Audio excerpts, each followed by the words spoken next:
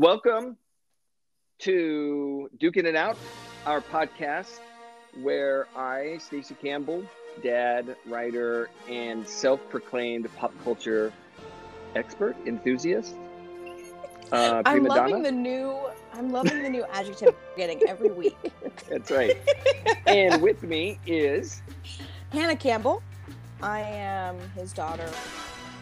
I'm a flight attendant. I also love pop culture because nothing else is really going on. And we just love to talk about it.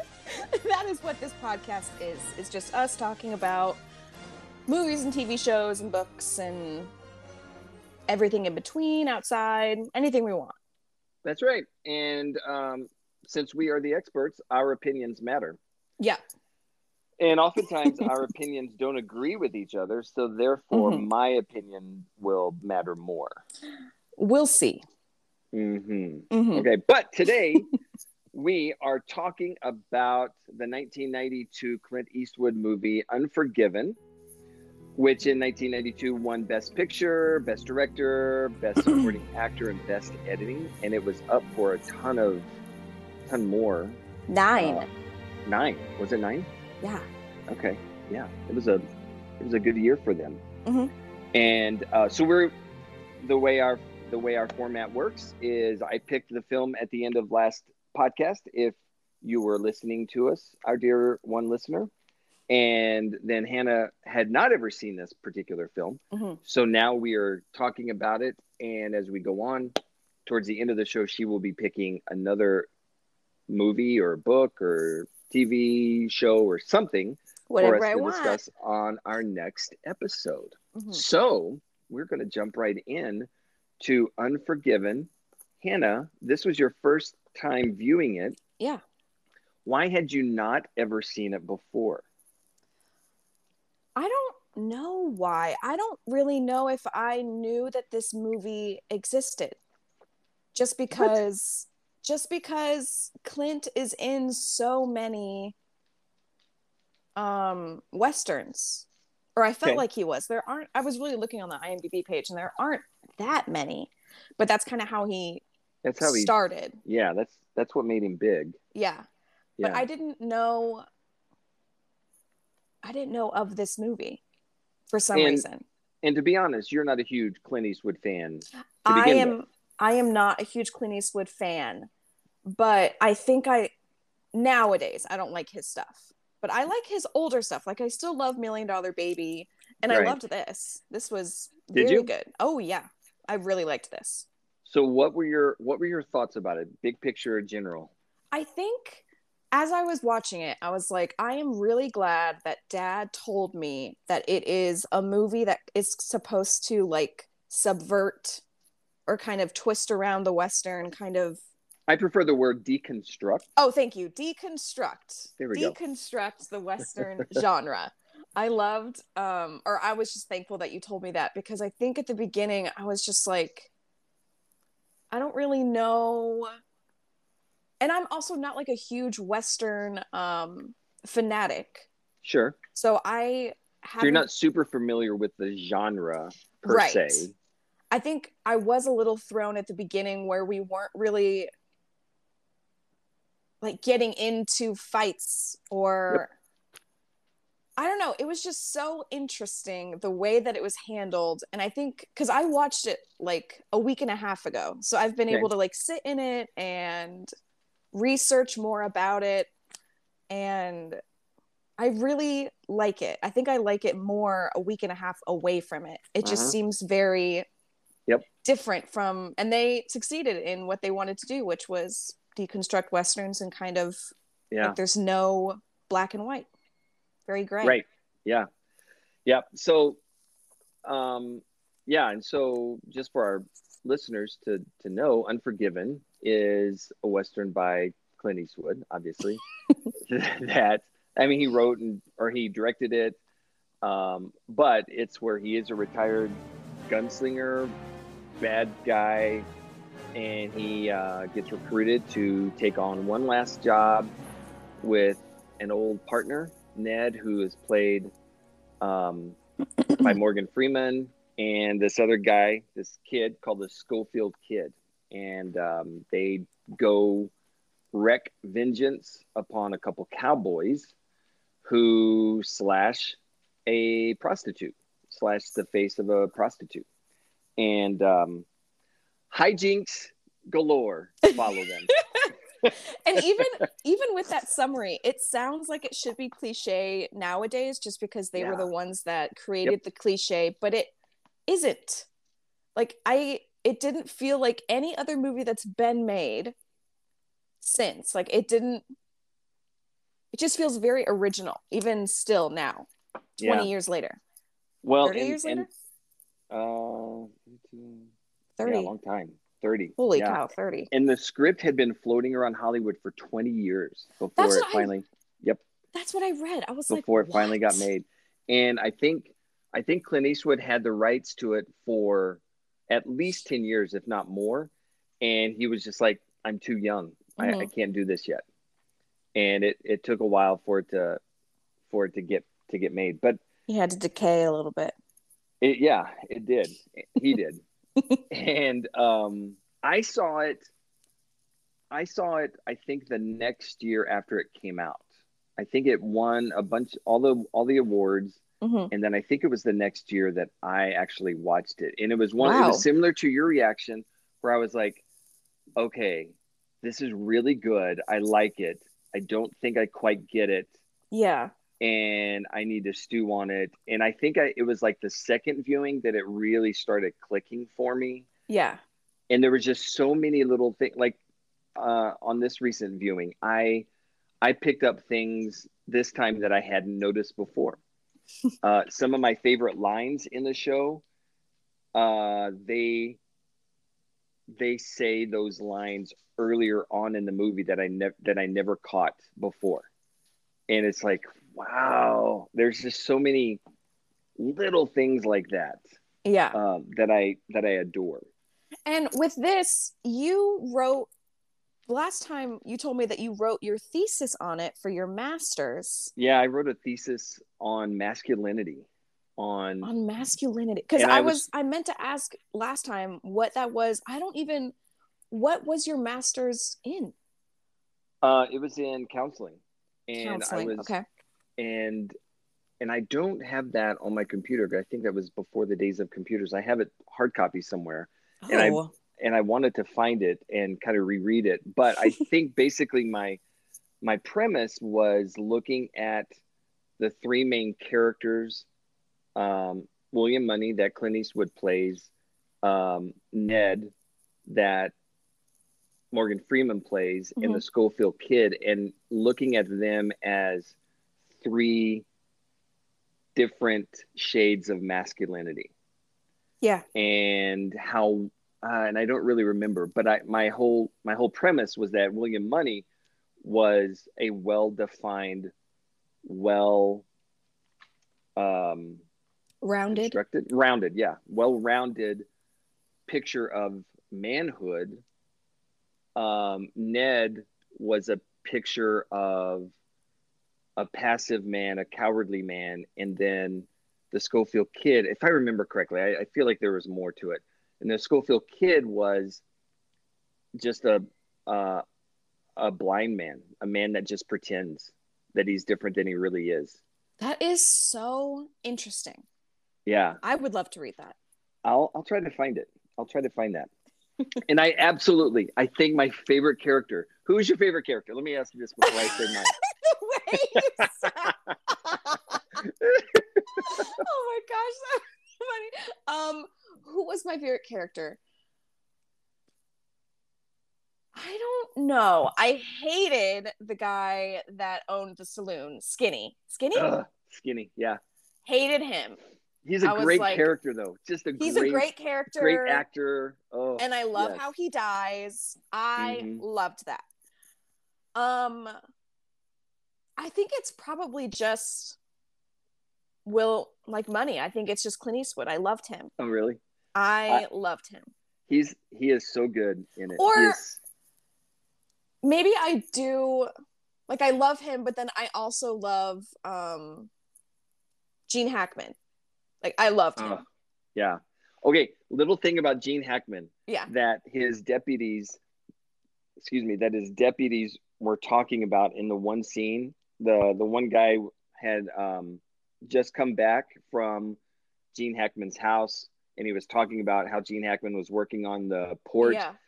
and he was talking about how bad of a There's no construction. straight line or There's whatever. no straight angles. Angle. Everything is crooked. Yeah. His house is as crooked as he is. Yeah. Just those little connections. Yeah. I love that. Mm-hmm. I love that. It's such good writing. It is. Well, and one of the things I read about it was, you might have seen this too, but people have said that this was one of the most perfect scripts out there. That I read that a few times. I was like, wow. That there were very few revisions. The only major revision that Clint Eastwood brought to it was that there was a voiceover at the beginning and at the end, and he changed it to titles, which I just think is brilliant. That's perfect. Yeah, that right there, I read that and I was like, this is why he's an amazing director. Sometimes. Yeah. Well, and I think he's an amazing director most of the time. It's just some of the subjects that he chooses, and the stories are a little clunky. Mm-hmm. But yeah, and I was sitting there thinking, okay, who would have done the voiceover? Would it have been? It couldn't have been some character not in the movie, but who in the movie would have done it? Maybe they would have gotten Morgan to do it. Yeah, but he's dead. I guess at the end, maybe Morgan would do it at the beginning and then Clint would finish it at the end. Yeah, I would not want Clint to do the voiceover of it. No, it would just ruin it. I don't know. But my favorite character is the Schofield kid, hands down. Really? I love that actor. I don't know who it is. I've never seen him in anything else. This was his only thing. He's never been in anything else. Because I didn't look that up or anything. He literally did the thing that he does in the movie where he was in this movie and was like, oh, this is what I want to do. I want to be an actor, da da da da da, and then did this movie and then went to LA and was like, I hate it. I'm out. I'm not doing this again. And I think he does maybe construction now. He does something. He's like really successful in something else. But he was like, amazing. I'm not doing this. Isn't that crazy? That is so crazy because he was so good as just that. He was arrogant. I know it all. And then his brokenness at the end, it shatters me every time I see this film. The way he opens that outhouse door to shoot him and he's standing there I was like, do it. Why are we here? Yeah. Do it. The editing right there is so brilliant. Yes. Just the way it just freezes. The pause. Oh my gosh. Yeah. And he can't see what he's doing, but it's all this bravado. But there at the end, it's a hell of a thing killing a man. You take away all he's got and all he's going to have. Well, I guess they had it coming, he said. And then William Money says, we all have it coming, kid. Oh. And what I'd never heard before was that line is repeated earlier in the movie as well. Talking about the two cowboys. When one of them is killed, he had it coming. Yeah. And I think, that was a part of it that I really liked where when they shot that first guy, the one who didn't really do much in hurting the prostitute. Yeah. And he was like screaming as he was dying. I think that was really where I was like, okay, so this is going to be different. Yeah. This is not a typical Western. Yeah. Like this is actually devastating. Yeah. Isn't that, so brutal. Yeah. Brutal. Yeah. Ned says that earlier in the film when that's so good. When William is recruiting him and telling him about what happened, he says, well, I guess they got it coming. Yeah, there's so much good stuff in there. The William Money being dead, basically dead, and beat up and everything, and then coming back after 3 days is very Messiah-like. Yeah. And like them arriving with the storm, with the water, very like baptismal, Yeah. it just, Yep. it was it's very metaphorical, but it really doesn't feel in your face. No, it's not like shoving everything in your face. It feels very organic. Yeah. Very much so. Mm-hmm. I love the whole take on legends throughout the whole theme of legends. Mm-hmm. How the legend of William Money grew and grew.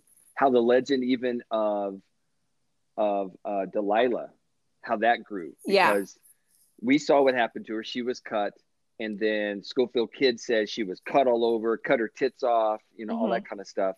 And then even when further, William Money is telling Ned about it, it goes even further. Mm-hmm. But what's interesting is that at one point,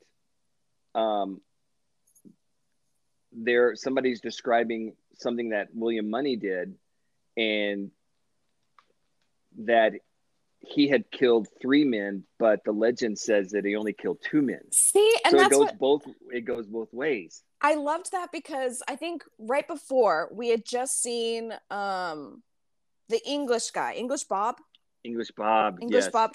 He was talking about stuff. Yep. And then, but he was overstating it. And then Little Bill was like correcting it, and then kind of going with what actually happened, and was telling the biographer, LaBouffe, what was his name? Beauchamp. Yeah. And then like the next scene is where we get that, where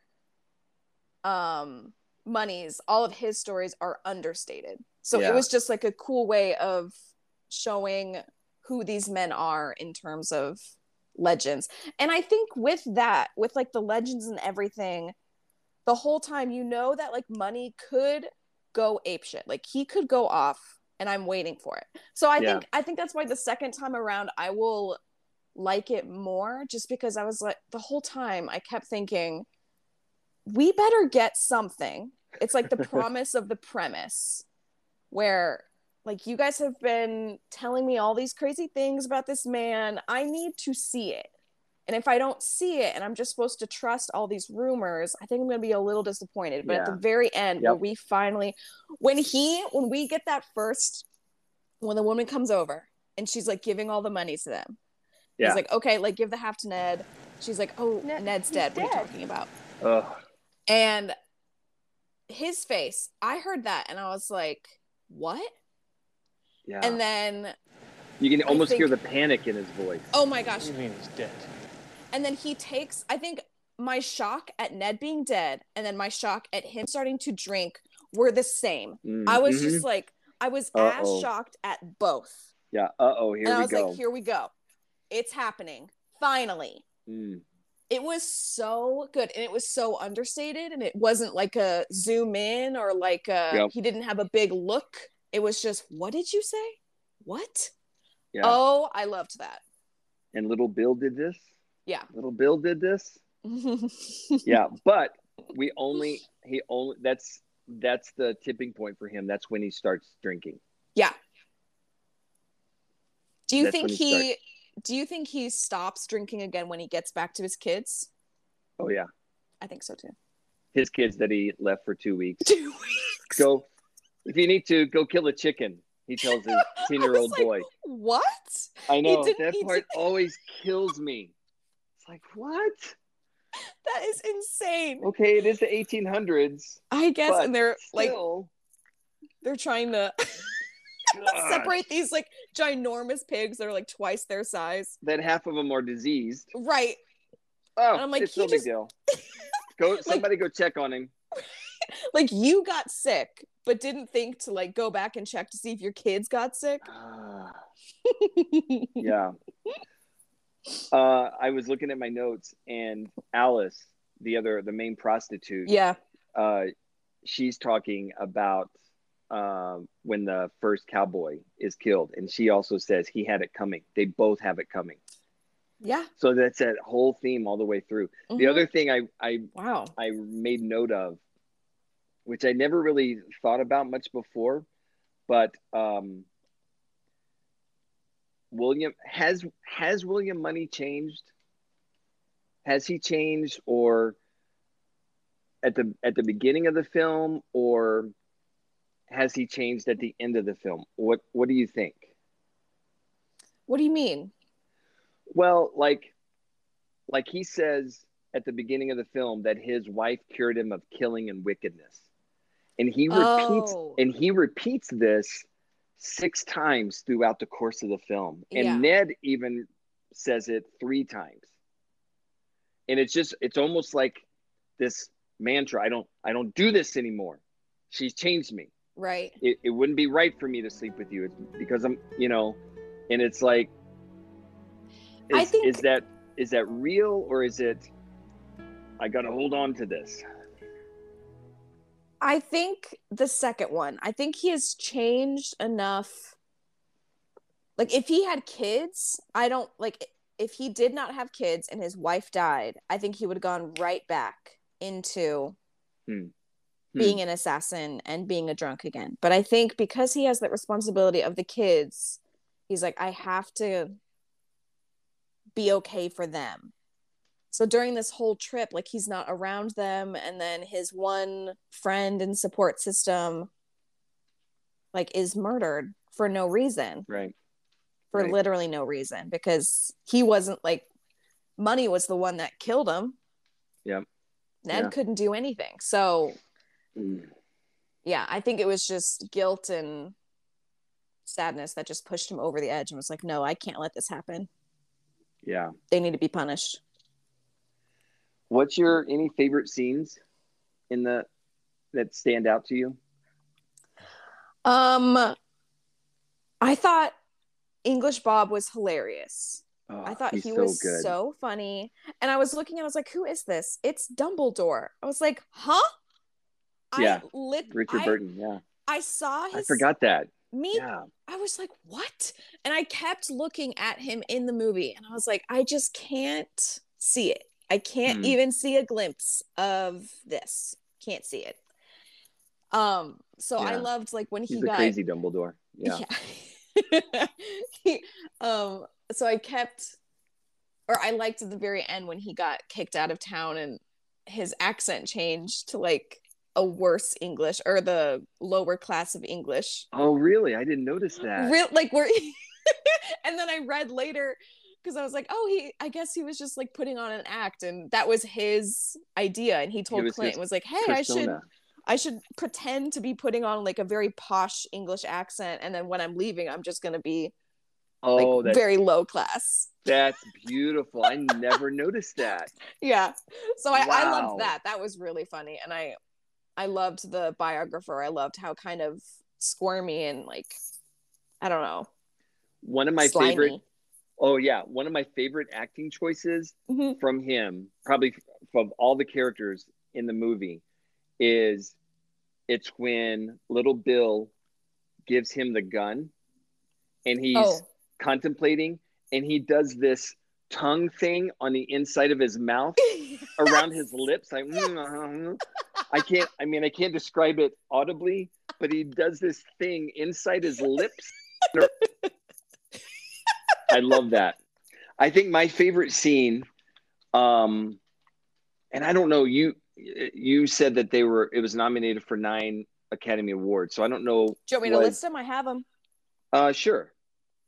They won Best Picture, Supporting Actor, Director, and Film Editing. They lost Lead Actor, Original Screenplay, Cinematography, Art and Set Direction, and Sound. Okay. So I was wondering if Delilah, the prostitute who is cut up, if she was nominated for Best Supporting Actress. No. Because the scene after William Money awakens from the coma after 3 days, and it snowed outside, which was not planned.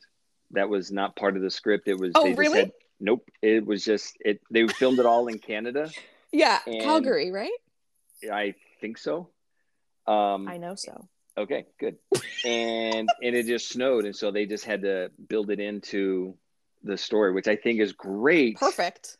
because he even says, I thought you was an angel when he first sees her. And it's like, so it just fits. But that whole scene where she is so vulnerable and just offers herself to him. Right.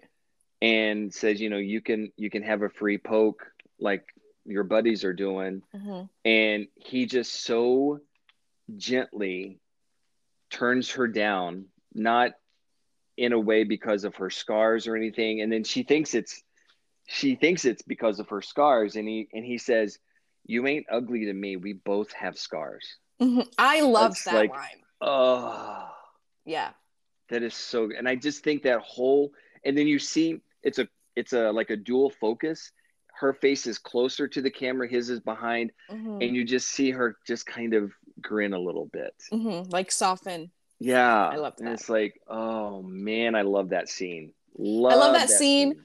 And that made me so nervous. I was like, this better not end with him like taking her to his farm and like marrying her, like making her. I was like, no, nope. Please. It's not that film. It's not that romance or anything. And I think that's a good point. Like, that's not this film, and that's what I'm sure classic Westerns would be, to kind of like save the damsel in distress and bring her. Yep. I love that. But yeah, it totally subverts the Western. He can't get on his horse. He falls off. What is it? So 3 times? Every single time he tries to get on that horse. Yeah. And it's so except tense. The end. It's so tense at the third one because they're getting shot at. And it's like, come on. I'm just like, let's go. Yeah, there's that. There's even the scene where when he's getting beat up in the saloon, and he reaches, goes up to the bar, grabs the bottle of whiskey. In every other cowboy movie, he would smash it and use that as a weapon. He can't even do that. Right. I think he just drops it or puts it down or something. And it's like, oh, because I was fully expecting him to do that. And it's like, nope, that didn't even happen. So do you feel like it deserved Best Picture? I looked at the other noms, which... Ooh, what were they? I think I actually have it right here. Wait. Boop. Why is it so far? We're going to be cutting this part out of the podcast. There it is. Okay, I found it.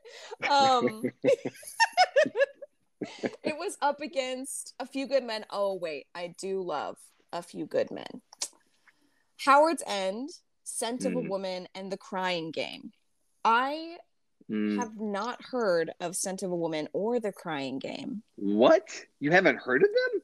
No, never even heard of them. What? Al Pacino in A Scent of a Woman? He plays a blind guy. The only reason I know that is because he won Best Actor over Clint, which I don't know if he deserved that more than Clint, because I have not heard or seen this movie.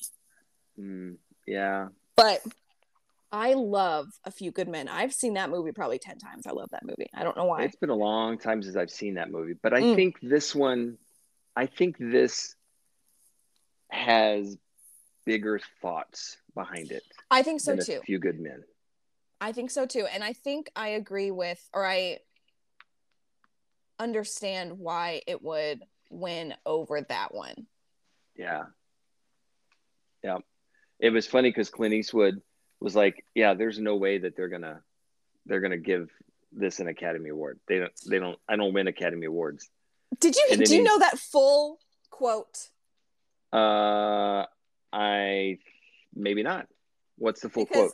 I read that full quote after I watched the movie, and I was like, Clint, he was like, oh, I don't win Academy Awards because I'm not Jewish. Oh yeah. Well, he said, I'm not Jewish, and I'm not this, and I'm not that, and I'm not that. There's like 3 or 4 things that he listed. I'm not Jewish. I don't need the money. And there was something else. I can't remember what the third one was. He said, I have too much money. Yeah. And I don't need it. My films are too popular or something like that. But I was like, Clint, do you have to be anti-Semitic? Are you for real? Why must you say that? Yep. The other cool thing, just another little tidbit, at the very beginning of the film, when we see the first title sequence of the description of what's going on, we see the establishing shot of the house and the tree. Do you remember that? And then soon after that, we see that shot again, only it's reversed, completely reversed, I don't 180 think I degree angle. picked up on And that. then at the very end, the final shot of the homestead is it's back to the original sequence. House on the left and tree on the right. Wow. And I just think even that is a picture of, we're flipping everything around on this movie. So just hold on. And now it's at the end, now Buckle it's reset. up. Yeah, but at the end it's like it's reset now. And I think that's why he goes back to being a farmer or a merchant, right, when he moves out to California. That's so cool. I just thought, yeah, and I had never had noticed that until now too. So I could watch it again. Love it. I also just I loved the score of it, and it reminded me so much of Princess Bride. I don't know, just the acoustic guitar. Yep. I was like Princess Bride and Brokeback Mountain. That's what it made me think of. Huh. And it does remind me of Princess Bride. Yeah, it sounds so similar to that theme that they have in that movie. But I was looking, and it was scored by someone, I can't remember, but Clint Eastwood was the one who created the main theme. I was like, what? I thought Love he did. When directors do that. Yeah, I thought he did, and then I looked it up, and it was this other person, and then I read deeper, and that he had done the theme, and this other person had done 3 or 4 of his other movies, like Space Cowboys and a few other stuff. He loves to just like keep, like when he meets someone he likes, he's like, you're gonna do every movie with me, and I like that about Clint. That is something I do like. Well, I mean, the guy is 92 years old. This man. Yeah, I mean, his politics aside and some of the dumb things he says aside, but when I'm 92 years old, I hope I'm producing some sort of art. I hope I'm producing something and not just consuming. He is just going. He's a musician, he's a writer, director. I mean, it's just incredible. All this stuff that he has done. His whole career, just crazy. The boots he wore in this movie, I did see this. For the first boots that he wore in Rawhide, which was the TV show, Western, what? Nothing. I love. Oh, okay. But yeah, it was a Western TV show that started him out. And so these were bookends, and he hasn't done another Western, and he won't, because these were the bookends of his career. What was Cry Macho? Wasn't that a Western? That looked like a Western.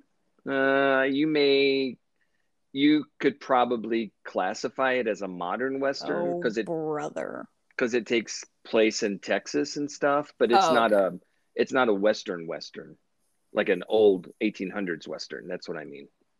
I read that tidbit and I was like, that's so cool. And then I was reading that at the very beginning, and then I was watching the movie, and the Foley for the Spurs, I was like, can we stop? Can we stop? I didn't notice that in the saloon. It was like, wow. I was like, that's enough. I don't need to hear every step with these Spurs. It was getting annoying. But then by the end, I was too in it. I didn't hear it anymore. But at the beginning, I was like, okay, we get it. The horse he rode also was the same horse that he first rode in Rawhide in 1959. I'm joking. That's not really what happened at all. I thought you were talking about in the story. No. Okay, so we're going to take a break, and when we come back, then we are going to be talking about what is making us excited right now. We'll be right back.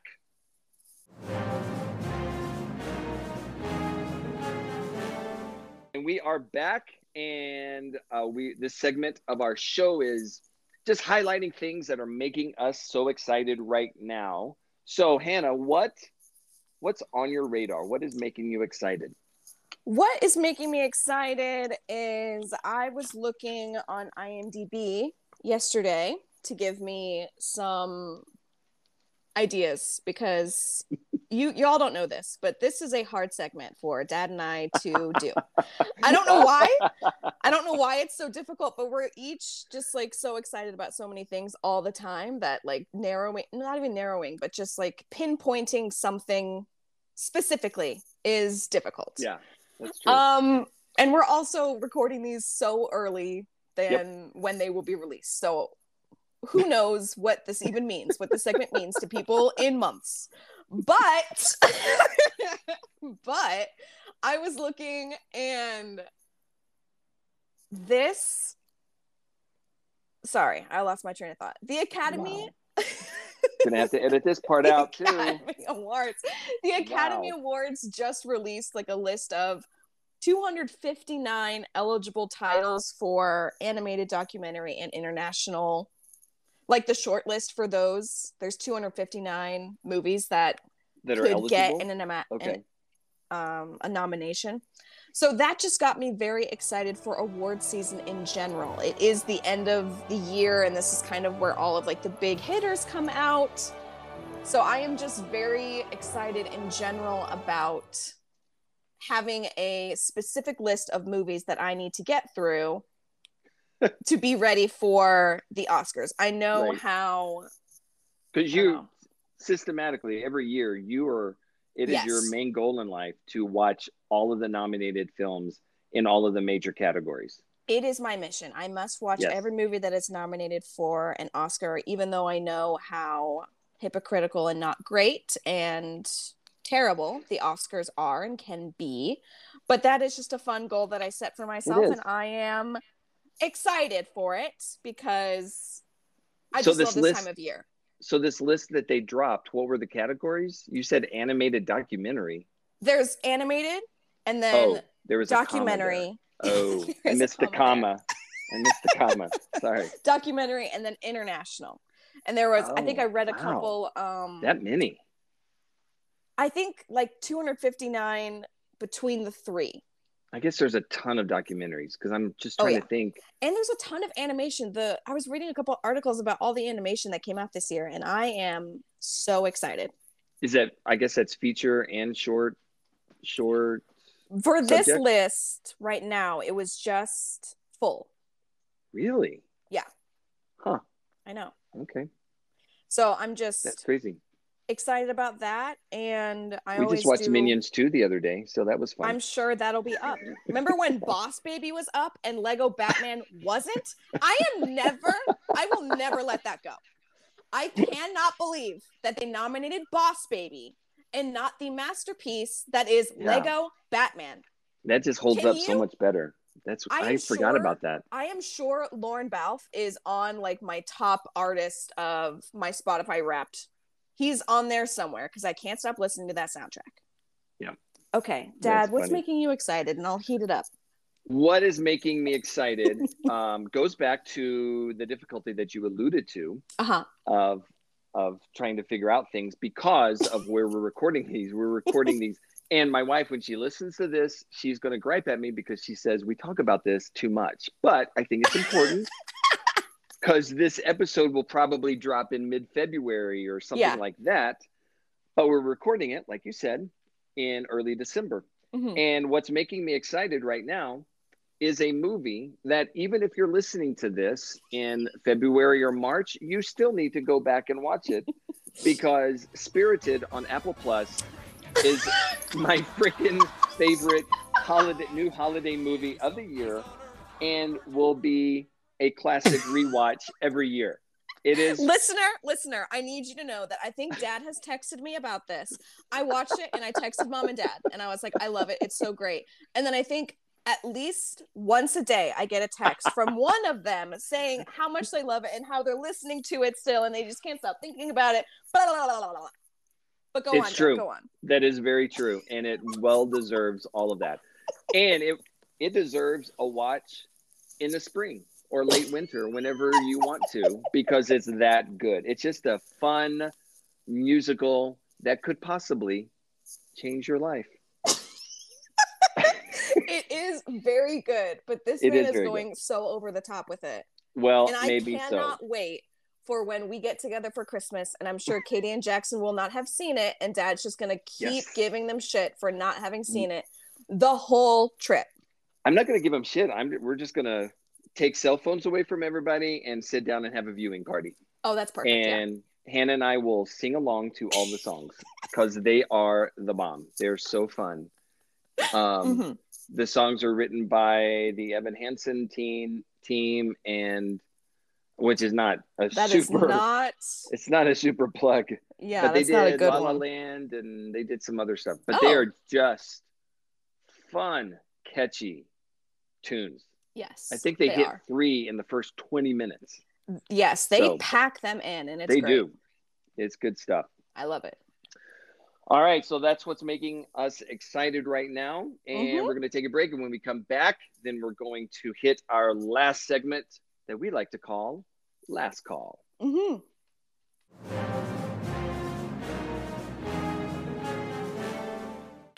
Okay, we are back with our last segments where we call Last Call. And this is where I get to decide, or one of us, but this week it's me, to decide what our next episode is going to be about. And I think with this one, I was thinking like I should really like dig into our actual like title of this podcast. I think we do need to start.